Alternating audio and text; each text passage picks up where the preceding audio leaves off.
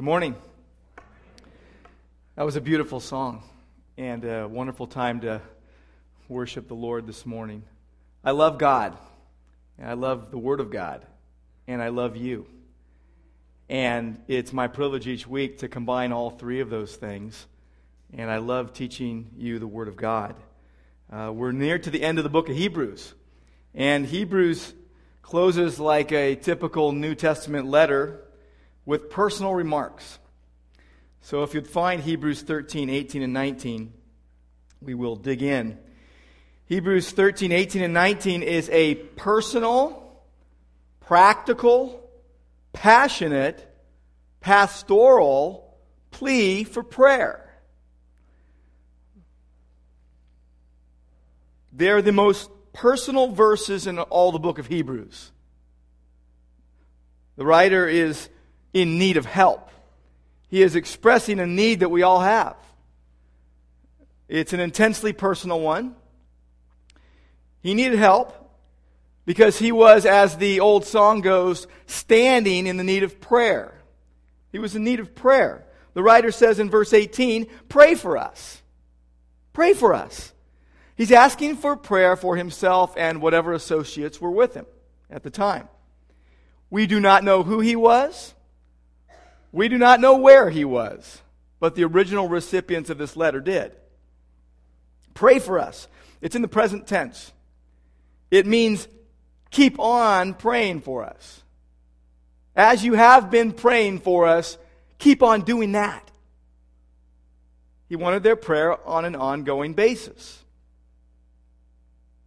Now, if obedience and submission are what we owe to our spiritual leaders, according to Hebrews 13:17, then according to verse 18, prayer is the greatest ministry we can offer on their behalf. The greatest ministry that we can offer. We all need prayer. We all need prayer because we all need God. We need His intervention in our lives. We need His power, His protection, His wisdom, His guidance. We need what we don't have. And so we need God. We need His comfort. We need His assurance. And what we all need is a really simple thing. It's for someone to be praying for us. We need someone to be praying for us, to know that others are going to God on our behalf, bringing us boldly to God's throne of grace. See, we're not meant to travel through life alone. An African proverb says, if you want to go fast, go alone. If you want to go far, go together. One way we travel together spiritually is by praying for one another. One of the early church fathers, Augustine of Hippo, who lived from 354 to 430 AD, you may have read his book Confessions, Augustine. When he preached this verse, he said this: we have a mutual need of one another's prayers. And if the apostles used to ask for prayers on their own behalf, how much more does it behoove me to do so too? See, it's a huge encouragement and blessing to know that someone's praying for you. That someone is thinking of you and cares enough about you to actually take you to God. To go to God on your behalf. Over the years, I've had certain people praying for me on an ongoing basis. My grandma, before she passed on to go be with Jesus, she would tell me she prayed for me every single day. My mom, I know she prays for me every day. Now, there's others that say they pray for me all the time. When someone's praying for you, you feel connected. You feel like you're not alone. You feel like things are going to work out all right because God is going to work everything together for good. It's a source of comfort. It's a source of hope. It's a source of encouragement. It makes you feel covered, protected. See, prayer is a mysterious thing. We don't understand how it works, but we know it does. God does something when we pray. When a Christian prays, God hears and acts. Now, we don't make God do things, but we know that He changes our hearts, and we know He does something as a result of our prayers. The psalmist in Psalm 116, you might want to go there with me. Psalm 116.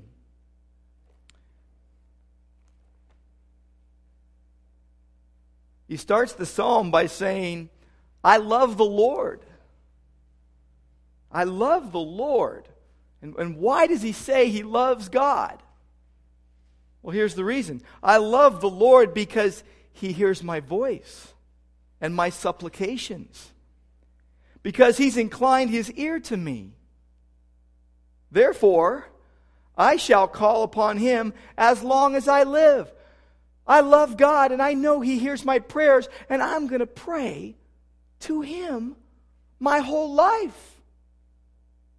As long as I live, I'm going to do that. Prayer is part of our communication with God. God speaks to us. God primarily speaks to us through His Word, and He will never say anything to us that is contrary to His Word. But prayer is our part in communicating. We express our hearts to God. We, as the Scriptures say, pour out our heart to God before Him. And what we all desire in this context of prayer is freedom. Freedom in prayer. To pray or to ask for prayer on our behalf with nothing blocking our relationship with God. Be able to feel like you have a direct connection to God. Have you ever had someone who doesn't know Jesus yet say to you, can you pray for me? Offer up a few prayers to the big guy for me? Because if we identify ourselves as believers in Jesus, they're going to see us as someone who talks to God. And so they're going to want some of that. They'd like some of that benefit. They'd like to have someone watching out for them. What we all desire is to experience freedom in prayer, to have nothing in the way between us and God. The writer of Hebrews had that. These are short verses, but they're packed. And the first thing we see that he had was a clear conscience. In verse 18, he says, we are sure that we have a clear conscience. We are sure that our conscience is clean. We are sure that all is well between us and God. The word translated sure is the same word translated obey in verse 17. That meant to be persuaded. That meant to be confident. Just as he desired for them to be persuaded and convinced regarding their leader's teaching of the Word of God, he was equally persuaded and convinced of his clear conscience in delivering that truth. The word good, he says, we have a good conscience. The word good is the Greek word kalos. It means beautiful. It means excellent. He had an excellent conscience. Literally a beautiful one before God and mankind. Look at 1 Timothy chapter 1. Paul is speaking of the goal of their teaching. And in verse 5, it's revealed. It says, the goal of our instruction is love from a pure heart and a good conscience and a sincere faith. That goal was true in the writer of Hebrews' life. He was unaware of any sin that was blocking his relationship with God. He was sure, he was persuaded, he was convinced that all was well between he and God. So he could say, pray for us. Pray for us. We know we have a good conscience before God and before you.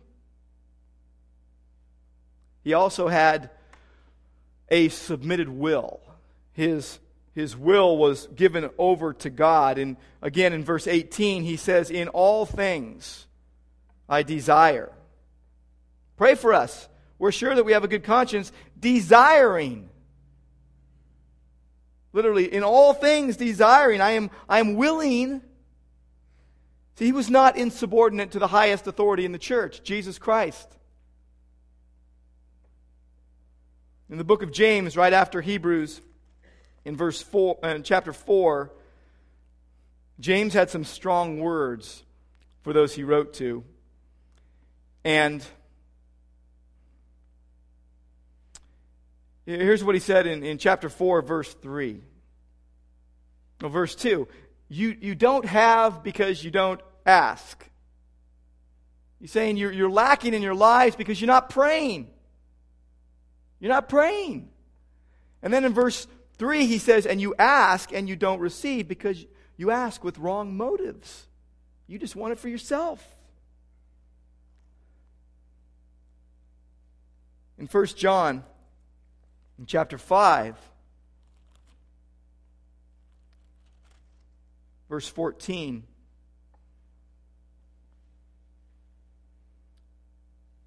John says, this is the confidence that we have before Him, that if we ask anything according to His will, He hears us.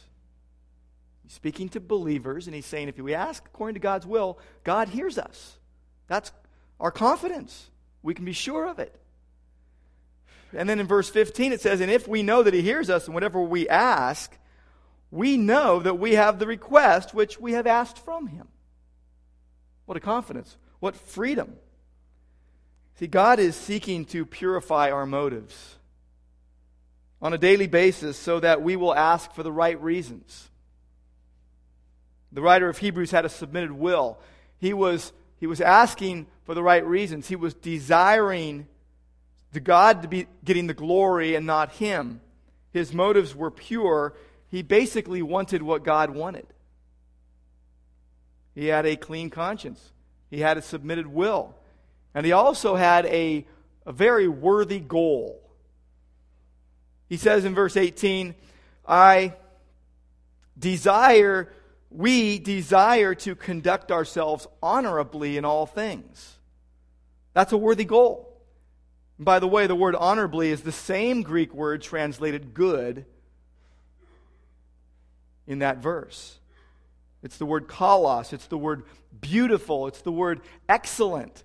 He wanted to live beautifully or commendably or excellently in every area of life. That was his goal.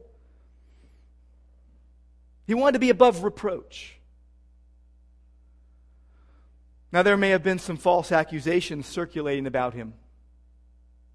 Maybe he was thinking, as he wrote this, of some of the harder things that he had said in this letter earlier that could be misunderstood. Whatever the case, he was assuring them that his motive and his aim was to behave in a manner consistent with the glory of God. He wanted to behave in a manner consistent with the character of God. He had no wrong motives. So he could leave confidently any misunderstandings in the hands of God. Because his ambition was, as Paul said in 2 Corinthians 5:9, to be pleasing. He wanted to be pleasing to God. See, a worthy goal is worthy of our support. And he understood the duty of a pastor. He understood the duty of a shepherd of God's flock. And as far as he could tell, he was on target in doing what God had called him to do. He hadn't stepped out of bounds. He hadn't gone the wrong way. He hadn't sinned and led the flock in the wrong direction. In essence, what he is saying here is, please pray that I may be faithful in continuing to serve God with a clean conscience and living honorably as an example to others, as God intends me to do, and as I have been doing. And then it's as if he's saying, trust God to lead us to do what he wants us to do. For your sakes. For good. this is what I want you to be praying for all your leaders here at Grace. To continue to pray that we, the staff, the elders, the leadership team, would follow Jesus, that we would serve God with a clear conscience, that we would live honorably in all things, that we would have submitted wills, and have that worthy goal of pleasing God. That's what I want you to pray for us. And be assured, we are praying for you. We are praying one for another. It's a worthy goal. Now, he also had a specific need. There was something that he really needed, and it was timely, it was important, and it was specific. And it was this. He was away from the people he loved, and he wanted to get back with them. He wasn't with his loved ones, and he wanted to be. Look at verse 19. He says, I urge you. There's the plea. There's the passion. He says, I urge you, do this all the more, so that I can be restored to you sooner rather than later. This is a passionate plea. He's a pastor who loves his people. He's separated from them. We don't know why. But he wants to come back, to be restored with them. It indicates he's a member of the community he's addressing. He's one of their leaders that's referred to in verse 17. And he desires very personally to be restored to his loved ones. Again, we don't know why he was absent. We don't know for how long he had been absent. But he hopes it will end sooner than later. He pleads with them, please pray. Pray. Go to God on our behalf, so that God would open the door for us to come back together. He had a specific need, and he asked for prayer about it. He wasn't too shy to ask. He asked boldly. He asked confidently. He asked dependently. Now, with regard to praying for spiritual leaders, if we don't pray for these things regularly for our leaders, then we're failing to recognize two things. One, the importance of their role in the church, and two, how frail and sinful they are. Everyone can fall. We have to consider their important role in the church, and also the weakness of their sinful nature, which, like everyone else, is flesh in all its weakness. See, we all have need, but we don't all ask for prayer. Have you noticed there are some people who never ask for prayer, but they want to pray for you all the time? That's wonderful, but they don't ask. Why don't we ask? Why don't we ask for prayer all the time? Why is it that every time we get together, we're not saying, pray for me about this or that? Why is it that we're not asking for prayer? And there's lots of reasons why we don't ask. Sometimes it's because we feel unworthy. I feel like a failure. I can't ask. It's my own fault I'm in the position I'm in. I'm not going to ask. I got to get myself out. I got myself into it. I'll get myself out of it. We feel condemned. We feel bad about our lives. We feel defeated. Well, everybody feels that way at times. It's not a reason to not ask for prayer. That's a double negative there. It's not a reason to stop asking for prayer. If that's you, don't let anybody tell you that you are not worthy to ask for someone to pray for you. Don't let anyone tell you that you are not worthy to go to God in prayer or to ask others to go to Him on your behalf. Come to Jesus. Don't come to someone's expectations or their list of do's and don'ts. See, Jesus died for our sins, not that we would come to someone else's list of do's and don'ts that they think we should do, but that we should be restored into a relationship with God through Jesus Christ that never ends. His grace is sufficient. His truth will set you free. See, we're all unworthy. Yeah, we feel unworthy. We feel like we can't come in prayer. Well, we're all unworthy of the grace of God. But God gives it freely. He offers it freely to all. You don't have to change yourself to come to Jesus. You don't have to change yourself to come to prayer. Come to Jesus. Let Him do the changing. He will. Another reason is we feel selfish sometimes. Oh, it would be selfish if I asked for prayer. It's unselfish if I pray for others. But I'm not going to ask for prayer. That's selfish. Prayer isn't selfish. It's selfless. You're admitting your need for God and other people. When you say, pray for me. I need God. And I need you too to pray for me. What does it say in James chapter 4? Verse 17. It says, to the one who knows the right thing to do and does not do it, to him it is sin. You know it's right to ask for prayer and you don't do it? Well, it's right there. Look at chapter 5. Chapter 5, verse 13. Is any among you suffering? Then he must pray. He must pray. Is anyone cheerful? Sing praises. Is anyone among you sick? He must call for the elders of the church, and they are to pray over him, anointing him with oil in the name of the Lord. And the prayer offered in faith will restore the one who is sick. Do we believe the word of God? Amen. Now, listen to what else it says. Verse 16. Therefore, confess your sins to one another and pray for one another so that you may be healed. The effective prayer of a righteous man can accomplish much. And then we see the example of Elijah. Elijah was a man with a nature like ours. And he prayed earnestly that it would not rain.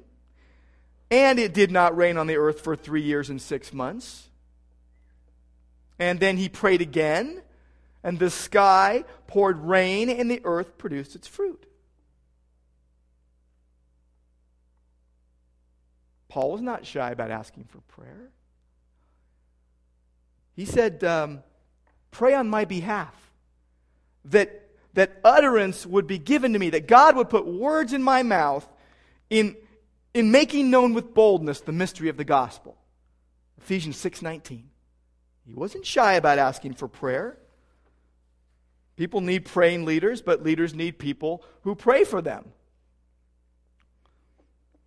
Now there's a third reason we don't ask for prayer. It's because we like to give, but we don't like to get. Well, I know we all like to receive presents and all that. But we would much rather give than get often. Well, I'm a giver, not a taker. That's contrary to humility, though. I don't want to ask you to pray for me because I don't want to look like I'm needy or out of control. The fact is, we are all needy and we are all out of control. God is in control. Now, we may think it sounds humble, but it's actually prideful. I can't stoop to receive your help. I can't ask you. I cannot burden you with what burdens God. You have the privilege to pray for others, but they can't have that same privilege to pray for you. See, we need to humble ourselves and ask for prayer. We also don't ask because we think it's too insignificant to God.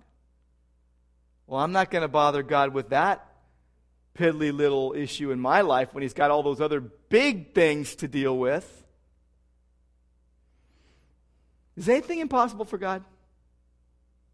Is anything impossible for God? No.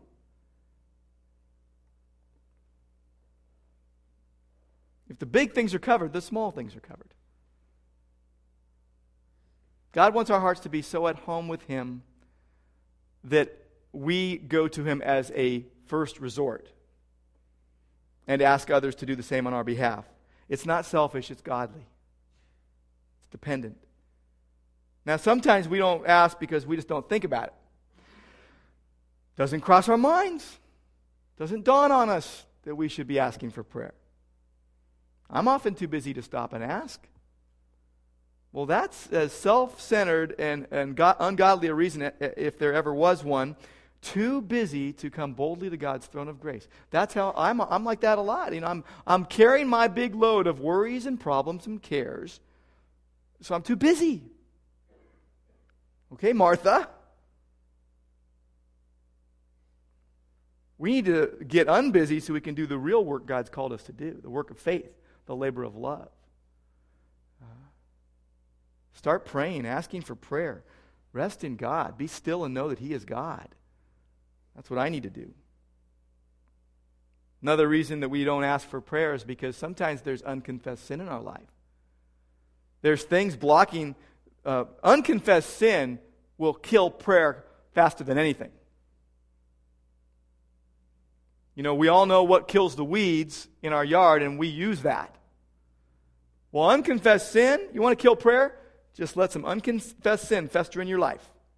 We do not pray when we're in that mode. We can't pray freely when we're in that mode. Maybe you have fractured relationships. Let's go to 1 Peter chapter 3. 1 Peter chapter 3.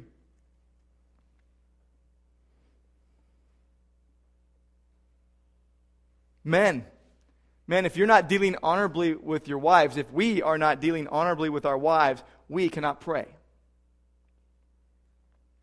1 Peter chapter 3, verse 7. You husbands, in the same way, live with your wives in an understanding way. And look what it says. Grant her honor as a fellow heir of the grace of life, so that your prayers will not be hindered. Meaning, if we don't grant our wives honor as a fellow heir of the grace of life, our prayers will be hindered. Can't pray. If you're at odds with anyone, you can't pray with freedom. Look at verse 8. 1 Peter 3:8. To sum up, all of you be harmonious, sympathetic, brotherly, kind-hearted, humble in spirit, not returning evil for evil or insult for insult, but giving a blessing instead. For you were called for the very purpose that you might inherit a blessing. For, and now we have a quote from Psalm 34, the one who desires to love life and see good days must keep his tongue from evil, his lips from speaking deceit. He must turn away from evil and do good. He must seek peace and pursue it. And listen to this, verse 12. For the eyes of the Lord are toward the righteous, and His ears attend to their prayer. But the face of the Lord is against those who do evil. God's not listening. Well, He hears everything, but He's not going to act on your behalf. If we do what is wrong, the Bible is telling us God won't listen to us. We read in Matthew 5 that if we know that our brother has something against us, and we're offering something to God, we're to leave the offering and go and be reconciled to our brother. That's what the Bible says. Then offer your gift, then pray, then worship God. So pray and ask God to give you strength and humility to go and make it right to anyone you've wronged. See, God wants us to confess our sins one to another. Life's too short to do otherwise. We're just a vapor. James says it. We're a vapor that appears for a little while and poof, gone. Don't harbor bitter feelings. Let it go. Make it right as far as it depends upon you. I'll give you one more reason why we don't ask for prayer. Because we like to think we're self-sufficient. We think, me ask for help? Come on, no way.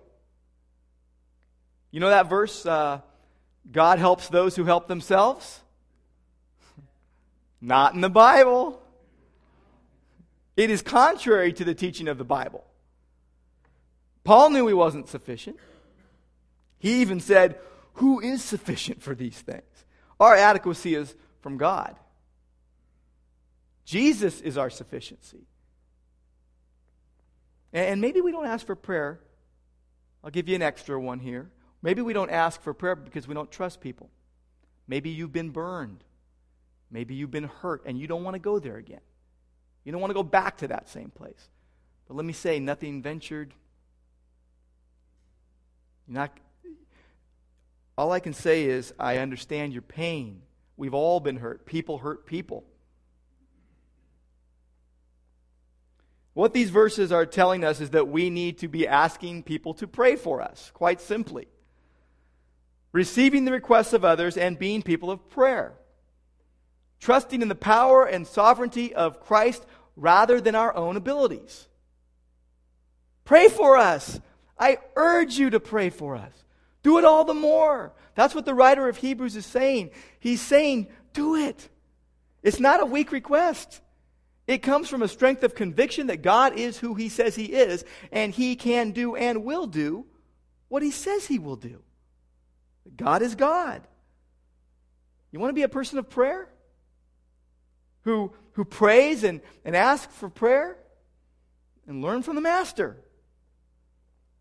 See, in everything, Jesus is our supreme example. So if we want to grow in prayer, we've got to be learning from Jesus. Learning how to live and pray like Jesus. Jesus prayed all night.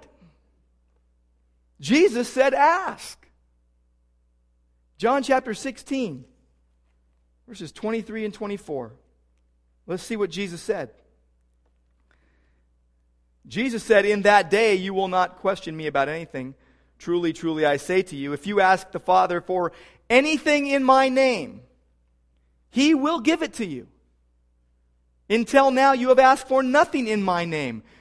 It's a very interesting qualification to this verse. In my name. According to my will. According to who Jesus is, and in line with His character, in line with His purpose, in line with what He does and what He has promised. If you ask anything in my name, in accordance with who He is, and He says, ask and you will receive and your joy will be made full. That's a prayer promise. Ask for the right reasons. Jesus' disciples said to Him, Lord, teach us to pray. Help us know how to pray. And Jesus taught them how to pray, focused on God's goodness and God's ability. The Lord's Prayer that we prayed together earlier. He prayed for them and He prayed for us in John chapter 17. Read the whole chapter of John 17. You'll see what Jesus prayed. He asked the Father on our behalf. And here in Hebrews 13, 18 and 19, you've got the writer of Hebrews asking for prayer on his behalf. Now, it's not the only aspect of prayer. There's praise, there's worship, there's adoration, there's confession, there's thanksgiving. But there's also interceding for others, praying for people, bringing our requests to God. We've got to learn how to ask. Kids have no problem asking, do they? We've got to become like, what did Jesus say? Unless you become like a child. Points to a huge need. Huge need at developing a culture of prayer here at Grace, where we pray as a lifestyle. And we want to do evangelism as a lifestyle. We want to do worship as a lifestyle. You think about it, everything in the Christian life ought to be done as a lifestyle. Anything good that God intends. Pray as a lifestyle. How can we do that? Where we pray as a lifestyle. Let me give you a few things. We need to pray often alone. We need to pray often alone. Anywhere we are, everywhere we are. Carry on a secret conversation with God. We need to pray often at home, with our household, whoever we live with. It's amazing how strained relationships can be restored when we pray together. Gather your household and talk to God together. Kids, pray for your mom and dad. We need to pray often with each other. In person, on the phone, See, it elevates our awareness of God and who He is and His presence and His promises. It reminds us that I'm not alone. You're not alone. We're not alone. God's with us. We can go to Him in prayer. Pray at church. Always a good thing to do at church. Pray. Before the service. During the service. After the service. Before I had the privilege of preaching the Word each week, I used to pray for preachers. Before their messages, in the middle of them, and after them. But primarily as they were delivering their sermons. I would pray a lot for preachers as they were preaching, that they would preach the Word, that God would move in the hearts of the people, that God would do whatever He wanted to do. Pray after the service. Don't be afraid to come up and pray with someone who'd love to pray with you. Oh, look, they need prayer. Doesn't everyone? I believe one of the things many of us are missing in our lives is the discipline of prayer. In the Garden of Gethsemane, Jesus told His disciples to pray, and He went over and prayed, and he came back, and they were asleep. And He said, "What? Can't you wait 1 hour with me?" And He says, "Pray that you will not enter into temptation, because the spirit is willing, but the flesh is weak." What if you fall asleep in prayer? Maybe you need a nap. Maybe you need more self-discipline. Prayer is hard work. Prayer is not easy. Prayer is hard work. It's work of the heart. One last thing. We're beginning a prayer room here at Grace. It's the room behind the screen. Right back there. It's dedicated solely for prayer. You can't go in there and eat tacos. All right? It's a prayer room. And all we're going to do in there is prayer. Now, it might seem kind of weird to you to go, why would you have a prayer? Well, it's a church, okay? But there's other reasons. But why just one room? Can't we pray all the time? All I will tell you, and I guarantee this, having a place dedicated for prayer will foster more prayer in all other areas of our lives. And so we're encouraging you to take an hour a week in the prayer room. Now, you might find it geographically impossible to get here. Then take an hour wherever you are. But in that room, I want to encourage you to, after the service, go back there. Look at it. And there's a book in there, and it's got places for us to write down requests. Put your name or don't put your name. Places to write requests. And then when you go in there, you can initial that you're praying for these requests. And you can go back. That book's going to get filled up with prayer requests that we are going to pray for. And our leadership is leading the way in this. There's a sign-up sheet out at the info kiosk. And a lot of the spots are already taken. There's like 150 spots that you could pray throughout the week for an hour slot. Because our elders and our pastors and our council, our leadership team are leading the way in this. We're not just going to say, hey, you need to do this. No, we're going to do it. We're going to lead the way in this. It's right, it's appropriate, it's important. See, God says ask. Ask. When we ask, here's what we got to be ready for. Watch out with what God will do. Watch out for what God will do. Ephesians 3:20 says He is able to do much more than we could ever ask or think. 1 Corinthians 2:9 says, eye has not seen, ear has not heard, what God has prepared for those who love Him. Let's pray. Lord God, we thank You for the privilege to come to You right now in prayer. We thank You, Lord, that You hear us. And we just pray, Lord, that You would make us people devoted to You and to speaking with You. And we pray in Jesus' name. Amen.